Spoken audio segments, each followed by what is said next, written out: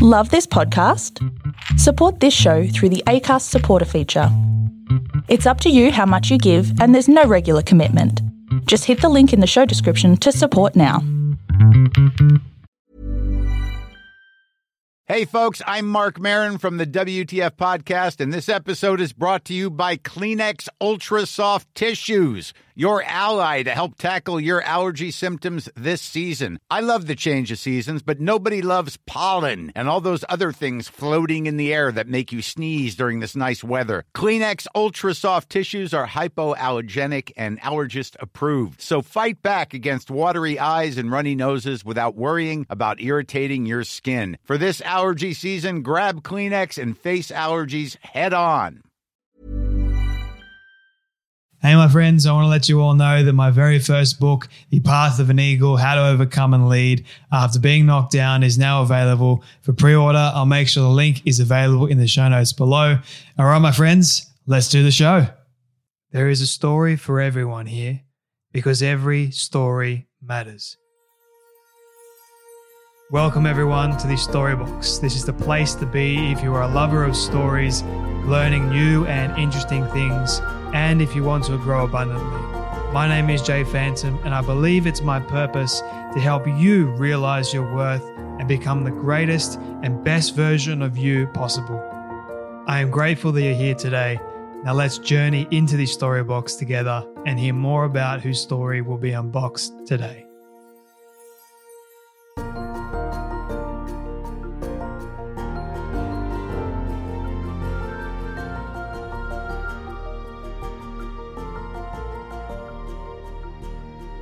Welcome back, everyone, to another awesome episode of the Storybox podcast. Today, my friends, I am speaking with Elliott Ross, who stars as Prince Cedric in the highly anticipated and truly unique Disney Plus series The Quest, based on the popular 2014 ABC series of the same name, which is already out right now on Disney Plus. I highly encourage you guys to go and watch it if that interests you, that is. You can see Elliott Ross as Prince Cedric, who does a marvelous job, I should say.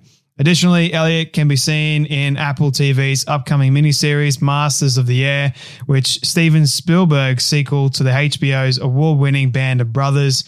Elliott has been quietly honing his craft for over 12 years in London, until recently when he relocated to LA.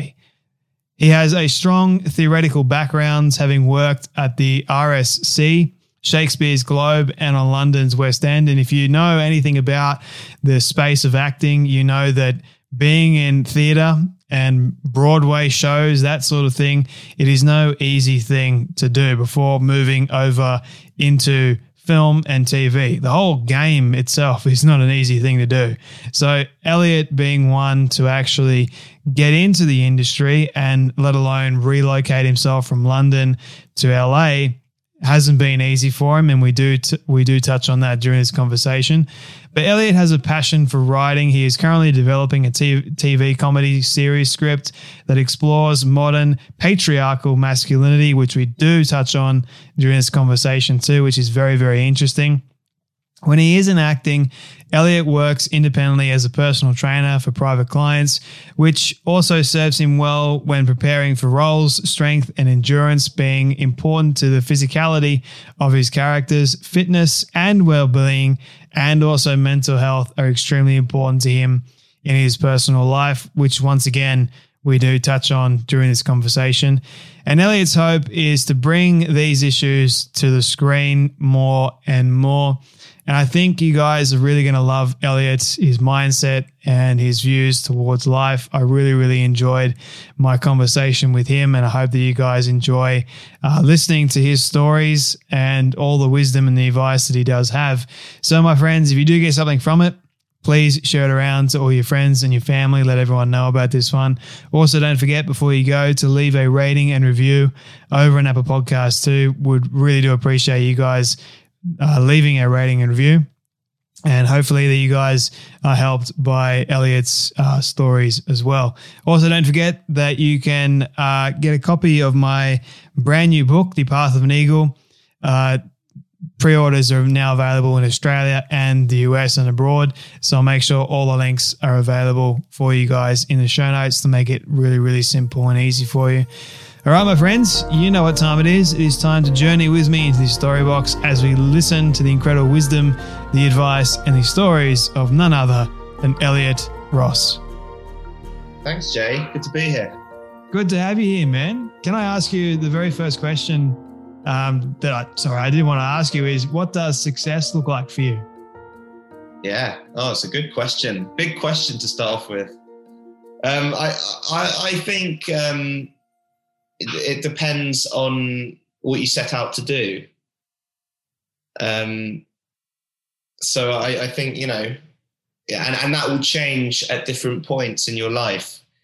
Are you asking about career success or about success in life?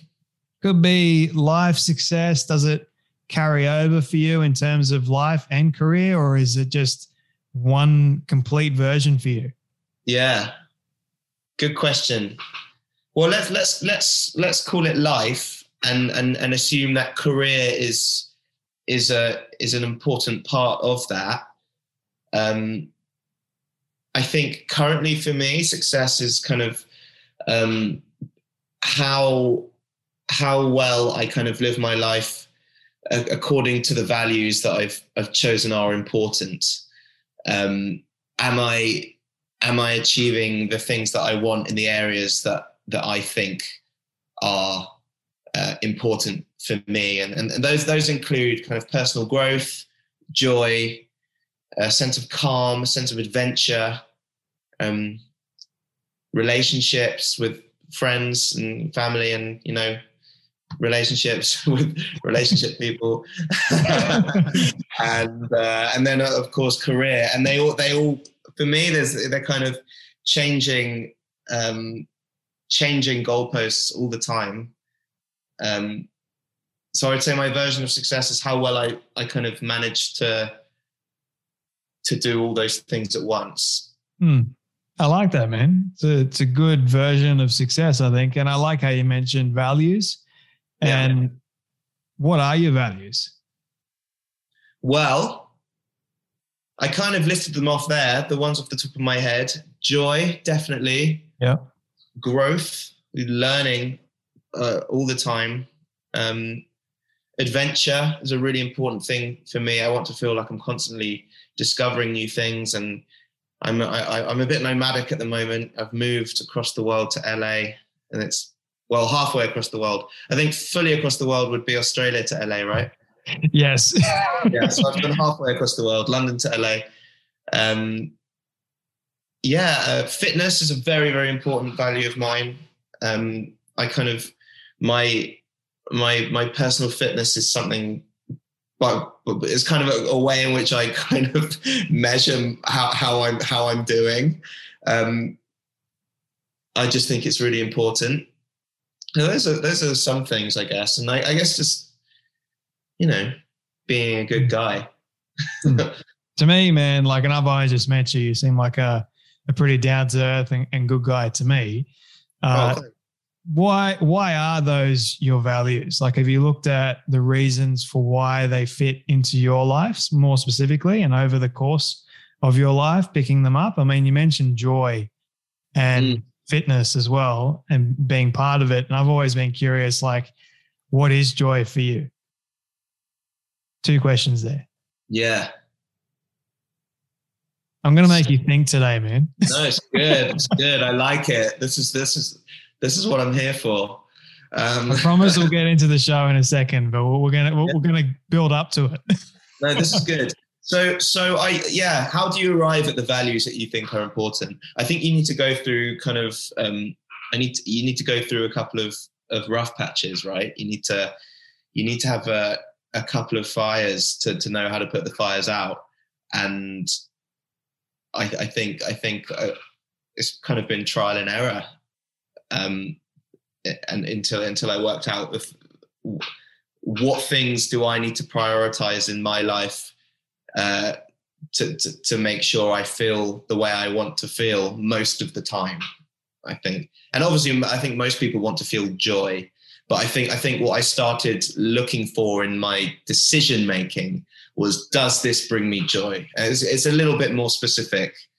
And then I started saying no to things that don't, which I think was really good. I had help, worked with a life coach and a therapist. You could kind of help me discover these things about myself. So I would say that's how I discovered them. Yeah, that's interesting, man. I won't ask you to, unless you're comfortable with sharing some of the rough patches and what actually happened. But I've always been there, and mental health is really, really important. So yeah, man, I'm just always curious. What advice would you give to someone that is going through a rough patch at the moment? I think get someone to recommend you the right book, because there've been certain times in my life where reading the right book has really shifted my perspective or my thinking about the way that I'm feeling. And yeah, I mean, I think everyone has rough patches in mental health, and without going into too much detail about personal crises, there have been moments throughout my 20s where I was extremely low and lost, and that it kind of prompted like an explorative journey into self. Yeah. And I would say some of the books that I read really, really set me on my path. One that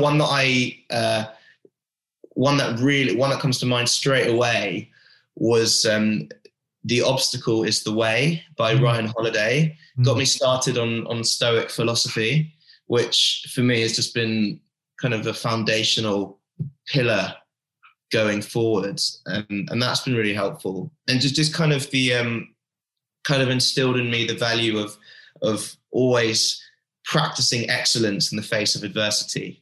Yeah, like when things aren't going well, how can you still be excellent? How can you still maximize this opportunity? How can you still be the best guy? And actually that's been really useful, because it makes you feel invincible in a way.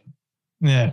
Ryan is an alumni of the Storybox. I was blessed to be able to speak to him for his latest book, Courage is Calling, but I love his other books too. Obstacle is the Way is probably one of my second favorite books of his. Courage is Calling is probably now my favorite. Yeah. Oh my God. See, I'm privileged to be on the same podcast as him. He's been his books. I've got all of them. They've been huge impact on me. Likewise, man. What have been, because you're an actor, right? Yeah. Like acting and getting into the space in LA is no easy thing to actually do. And I can only imagine there would be a lot of lows and a lot of highs at the same time. So you're in this rigmarole, man, of starting out, trying to get your career off the ground. You're trying to keep everything in line, in focus. So what have been some obstacles that you've faced, that you're comfortable with sharing, obviously, involving acting, that you've had to sort of push through? I would say that the first obstacle that I had, I think there have been two that come to mind. One is kind of is like a personal life setup thing, and the other was a professional thing. And I think both have been quite challenging obstacles. I think when you move to a different place, full stop, it's losing. You're moving to somewhere with this like crazy adventure. It's hugely exciting. Life is very, very fun. But what you're doing is you're moving away from a safe space. And I think when I got to LA, and to a certain extent, still haven't found somewhere really that feels like home. like I'm bouncing around between apartments and stuff. And everyone I've spoken to who's moved to LA has said the first 6 months to a year is very turbulent, trying to find somewhere good to live. And it's definitely been, that's been hard. It's been hard kind of not having my home environment set up in a way that aids my work. There's been kind of, that is mostly a logistical problem, because most, lots of my work does happen at home. All my auditions are self-taped, and I don't know that a huge amount of people in the city. So it's just been, that's been an obstacle. And then I would say the second obstacle was kind of choosing who to work with over here. I had lots of meetings with management companies and stuff, and that took a lot of time to kind of find the right person, and kind of, and also to feel happy with the decision that I'd made. But I read another really good book on this, on decision making. It's called How to Decide. I can't remember who wrote it, actually. I listened to the audiobook, but it kind of introduced the notion that there's no such thing as like a bad decision. Like a bad outcome doesn't necessarily mean you've made a bad decision. Yeah. So I kind of looked into that and how I could make a decision with my management and the people that I choose to work with at this pivotal time in my career. Like, how can I do that and still be happy even if the outcome isn't good? That was fun. And stressful at times, but I made a great decision and I'm pleased with the outcome. So I think choosing the people that you choose to surround yourself with, especially in LA, seems to be a very important consideration. I think I need to get that book, man. Yeah. How to Decide. That is such a great title of a book.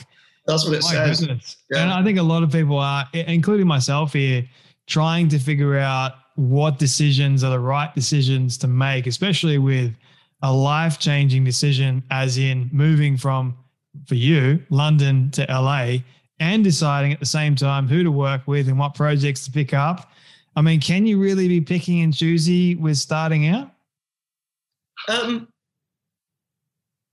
Yes and no.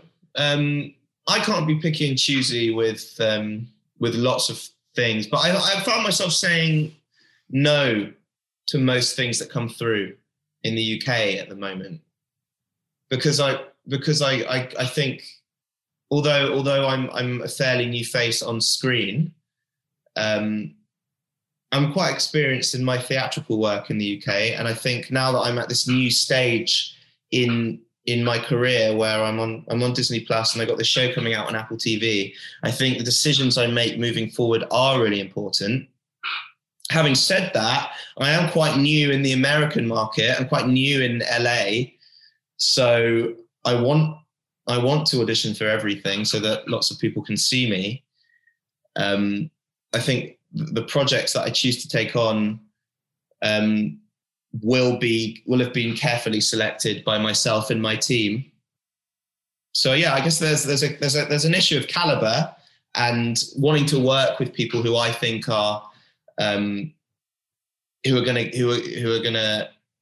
be people that can help move forward with me in my career, / are roles that I think will diversify myself as an actor.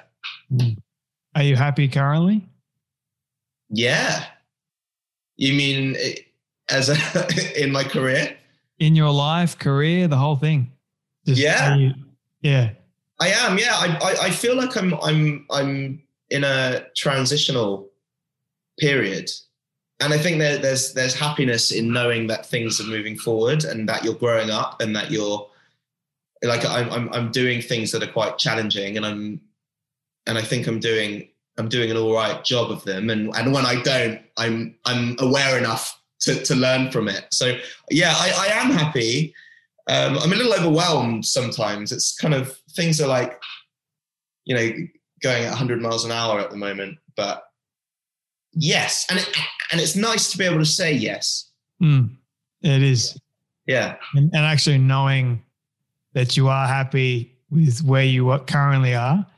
I think because not a lot of people can actually say they are. I think in actual honest terms, like when you ask them a question, they automatically say yes. They haven't really thought about it too much. Like, if I was to really say yes, do I really mean it? Am I happy? Can I look at my life and all the things that are going on in my life right now? Does that equate to happiness, or does it equate to not being happy? And both are okay. Like, I think there's so much emphasis on saying yes more than saying no. Yeah. Yeah. I've just learned to be accepting and comfortable with not being happy at the same time as sometimes that I will be happy too, if that makes sense at all. Yeah, totally. Yeah. And you don't have to be happy all the time. No one is. I feel like I'm dropping lots of books that I've read recently, but I love books, man. My whole book cabinet, all my books are under my desk at the moment. Yeah. Did you read The Subtle Art of Not Giving a Fuck? I did. Mark Manson. He's also been on the show too. Another great conversation. He's brilliant as well. So he there's in that book he says happiness is in problem solving, and if you pick the problems that you want to solve, the problems that you want to solve most, that's where your happiness is. And I think that was that rang pretty true with me. That's been a pretty useful piece of advice. And I think you're in the right place when things start to feel easier. I can't really explain it. Like I think geographically, because I'm feeling the difference in LA. That I'm dealing with things that come up, and I'm productive, and I'm a kind of a brighter version of myself in a way that I wasn't finding so easy in London or in the UK when in that time where I felt I needed to make a change. Like I've really noticed the difference since I moved country. So why did you decide to choose acting in the first place? Was that always something that you wanted to do, or is there another career path that sort of was in your sights as you were growing up? Yeah, good question. See, a couple of people have asked me this. I actually don't really have an answer because I can't remember making a decision. I don't think it ever was a decision. It was just the only thing. It was the only thing that I really cared about when I was at school, and other people who have been like the drama guy or the drama girl at school, the drama person for your year group where you play the lead role in all the plays and it's just your thing. It actually became like an identity for me. As a teenager. It's just what I did, and it's where I found my friends outside of school. So it's kind of my friendship group were based in the theatre, and then when I left school, it wasn't really a decision. It was just, okay, let's get started, and I did, and I still kind of feel that way. It's not really. It is it's such a huge part of my identity that it isn't really a decision. And I think in order to move away from it completely would be a huge shift in identity. And you've moved from London to LA, as people know. Yes. Was that a difficult decision for you to make? No. It wasn't actually. It was surprisingly easy. So when I was 25, I'm 30 now, by the way. Well, when I was 25, I moved to New York to pursue acting, because I'd been in New York about 6 months previously doing a workshop at an off-Broadway theatre, and I went back to because of the interest that I kind of found there in my because I'm an American citizen and so I grew up in the UK, but I've got an American passport, and I think there was interest in me because of I had a different accent basically, and I'd done. Americans love British accents. Let's just say that. Yeah, I mean, well, we're different here. In London, everyone has my accent, and I think I enjoyed being different in New York. But at that age, so anyway, the reason I'm telling the story is because when I went back to New York, I went to pursue what I thought was going to be a more interesting acting career. But I found that I wasn't quite ready to leave my life behind in London. Like I didn't give up my flat in London when I left. I subletted it kind of endless, like indefinitely, just because I didn't want to give up my spot, and I wasn't ready to leave, to move to another country from my family. And that whole period, although I loved New York, it's an amazing place to live. I recommend spending time there if people haven't, but I was very torn the whole time. This time when I decided to move to LA, it really felt like the right time in my life. I didn't feel any conflict about moving out of my place in the UK. I really am here wholeheartedly, and although logistically it's been challenging and it is difficult being in a new place where you don't know many people, I still am not torn about it. It feels really right. I like how you mentioned everyone in the UK has your accent, but you're standing out, you're different. It's like, and for me, to come over to America and have the Australian accent, apparently Americans love the Australian accent. I have no idea why. They do. And they get us confused. Yeah, they think you're Australian and I'm British. Yeah. For whatever reason. It's great. Yeah. But I always say the Aussies have sort of like a lower grade British accent in a sense. Like a British accent with a smile. Yeah, pretty much. Yeah. But I love the British accent a lot, and the American accent too. I'm big on accents. I don't know why. Maybe it's because I'm listening to many people talk in accents all the time. Who knows? It's the weird curiosity for me. It's fascinating. What's really fascinating for me is regional accents. Yeah. Because in the UK, I mean, we're such a tiny island, but the range of accents from all over the country is mind blowing. Like people can be born like 2 hours apart and have a totally different voice. It's insane to me. It's like here, different states I feel like have a different personality as well. Like for Queensland, where I'm about to head up, they're more relaxed and chill, whereas Sydney-siders, they're more fast-paced. Let's go a lot quicker. There's no sense of real chill. And then different areas in Sydney, people, the way they act, the way they treat you. Like I'm from the western suburbs, so it's kind of like you're on edge a little bit. I don't know if I can say that without getting into too much trouble. But in Queensland, or even if you go into the city, there's a different way of living there, different style, different people. And then the accents as well. Like if you're in the city, their speech, the way they talk, it's very upended, very posh, like they out in the West, it's like bogan slang, like we don't give a crap, that sort of thing. I'm going off on a tangent there, but anyway, steering back to you, my friend. So when you did come to LA officially, how long was it before you eventually got the lead role of Prince Cedric for, The Quest? Yeah. Well, I booked that job when I was in the UK. So I did that last year from January to March. So I booked it when I was living in London and flew over to California during the pandemic and filmed here during the pandemic.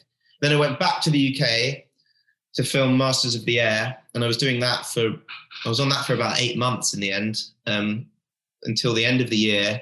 And when I finished up with that, I tied up some loose ends in the UK and flew over to California, which I had fallen in love with when I came to film The Quest.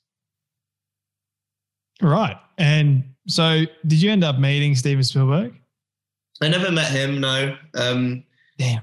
We filmed in the UK. I don't know if he was on set at any point. I never saw him. Tom Hanks was around though, one of the days, that was pretty cool. So he was producing it, right? Yes. You got to meet him? Not on my own. It was he spoke to the group. Right. Cool. Yeah. Okay. So what can we expect from that show before we dive into the quest?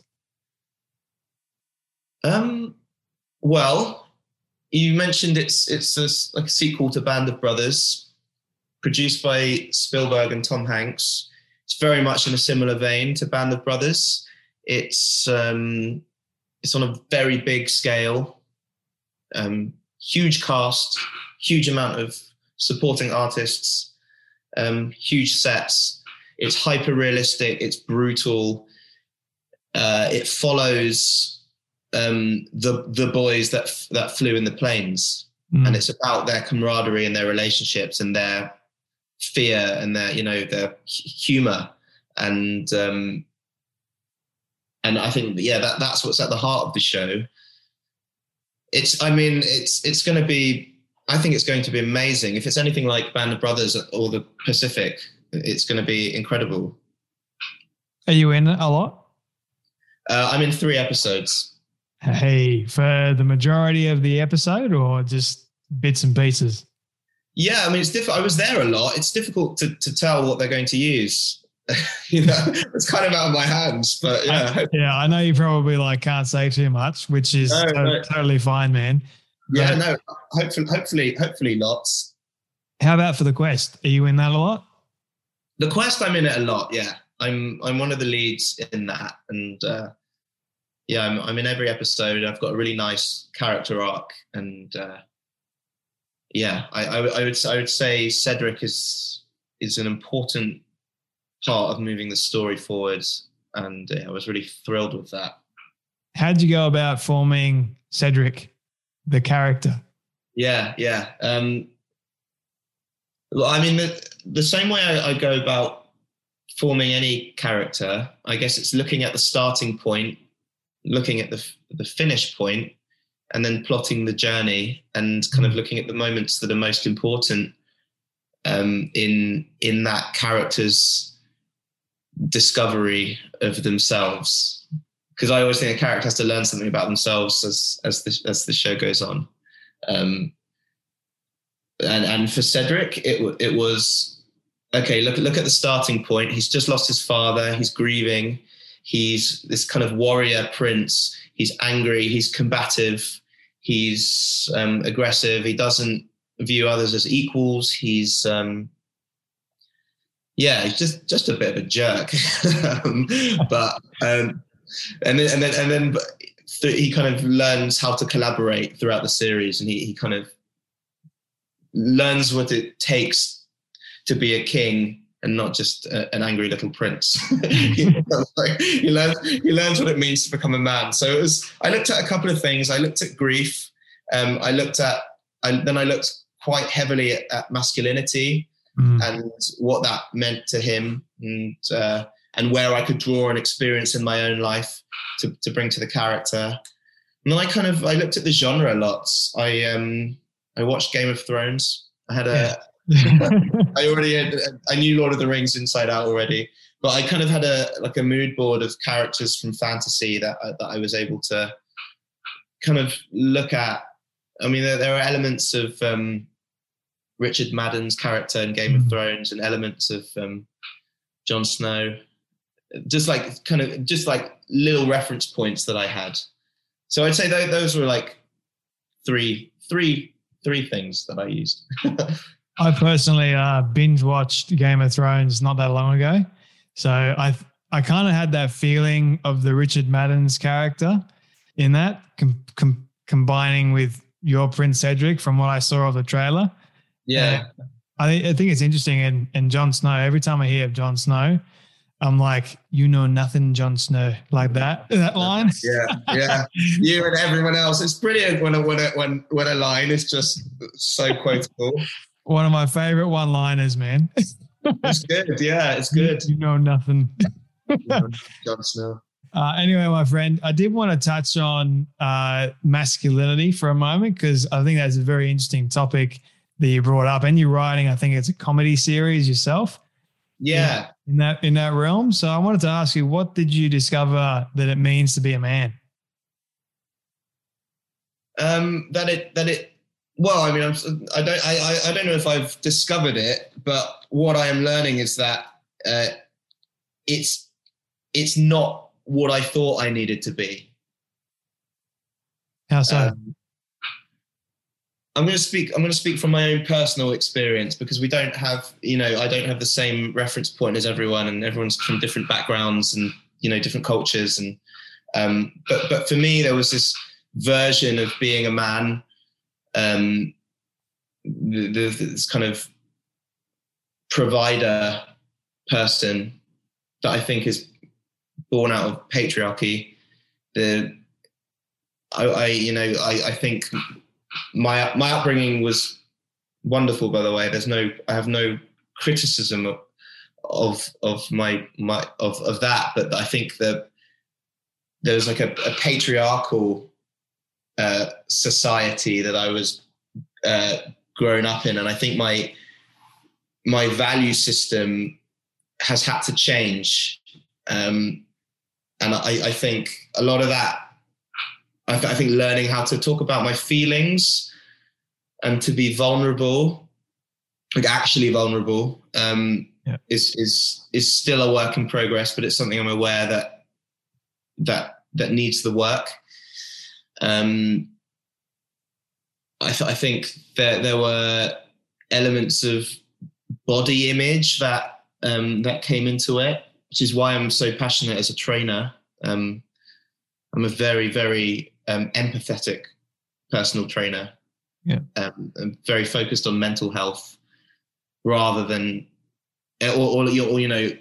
improving one's relationship with their body and their body image. I just always felt like I think maybe it was to do with being an actor or wanting to be a leading man in inverted commas.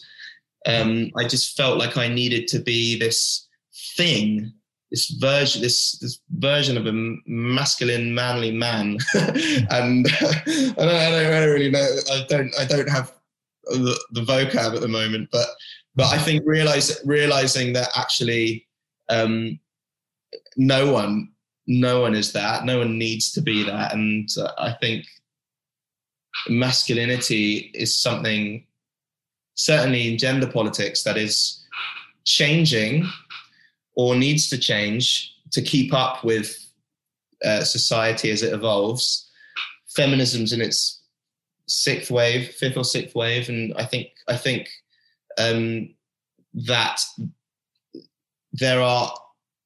we might be lacking in mainstream resources as men in order to kind of learn how to keep up. Mm.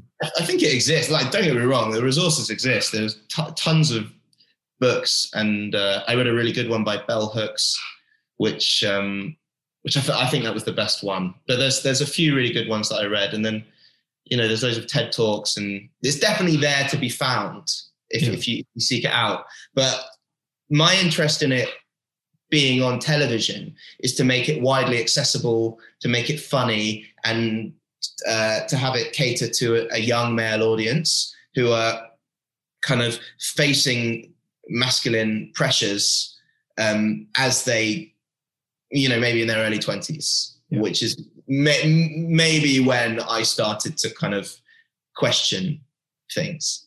Mm. So my show is based in a British football pub in a parallel universe where patriarchal men know how to talk about their feelings, and it's like a buddy comedy centered around like this kind of misfit group of guys. They're all pretty weird, and most importantly, very patriarchal in different ways from different demographics, and they kind of.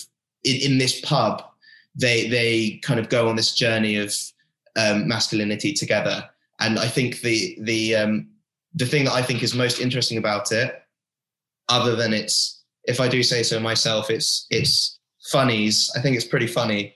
I think the thing that's really exciting about it is that I've given the male characters a depth of emotional language that I don't think I've seen in other shows on TV. And I think there are some, they might exist. I haven't seen them. And there are other shows that kind of look at these, that kind of skirt around issues, and some shows almost get there.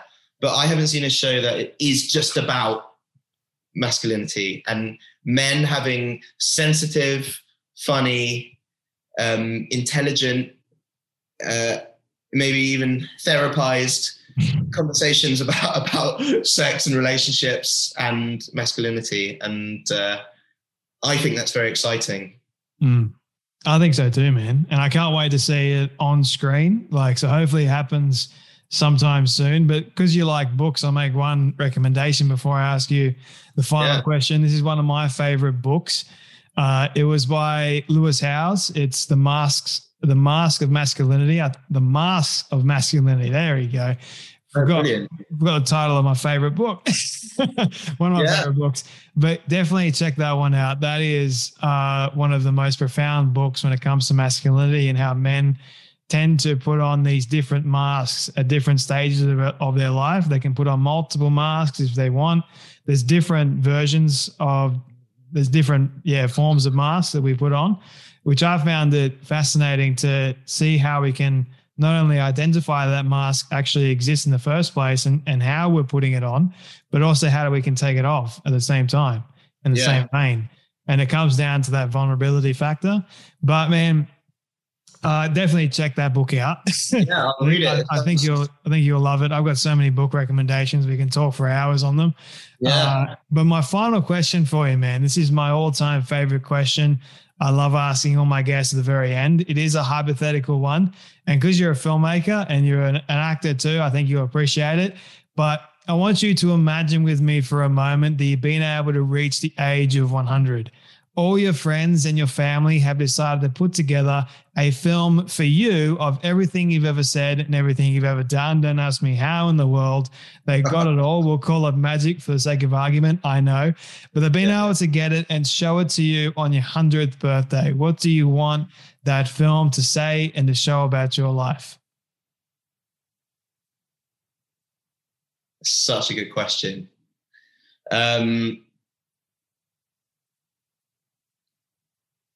I want that film to show that I have done a lot of different things, that I have traveled to lots of different places and had lots of profound experiences, and that I have done lots of different jobs, and I have impacted other people's lives, and that generally I went through my life making people feel good in different parts of the world. I don't know. It's such a big question. I've never thought about that before. So on the spot, that's what I got. Well, maybe I'm going to have you back on at a later date to continue this conversation, my friend, because I did have quite a few more questions for you. But nonetheless, I do appreciate your time today. People can go and see you in The Quest and Masters of Air very, very soon, I believe. Elliott, man, thank you so much for your time today, your wisdom, your advice, and of course, the many stories that you did share and the book recommendations too. Can't forget those. Thank you so much, man, for joining me today on the Storybox podcast. Awesome. Thank you for having me. It was great. I really don't like this part because it means that sadly we have come to an end of yet another story. I just want to say thank you to all of you for tuning in and listening to our guest today. It is my prayer that you would have felt inspired, motivated, challenged in some way, and that you would have learned something new as well. If you would like to hear more amazing stories like this one, you can do so now by searching up the Storybox on all podcast platforms. It is that easy.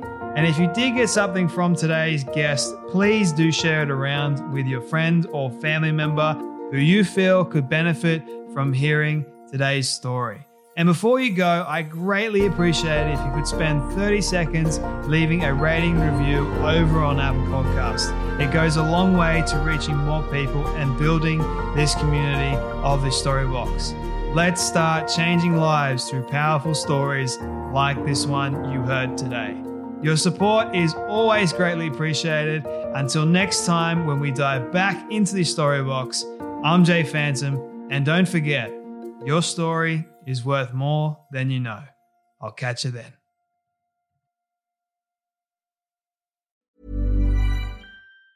Even on a budget, quality is non-negotiable. That's why Quince is the place to score high-end essentials at 50 to 80% less than similar brands. Get your hands on buttery soft cashmere sweaters from just $60, Italian leather jackets, and so much more. And the best part about Quince, they exclusively partner with factories committed to safe, ethical, and responsible manufacturing. Elevate your style without the elevated price tag with Quince. Go to quince.com/upgrade for free shipping and 365-day returns.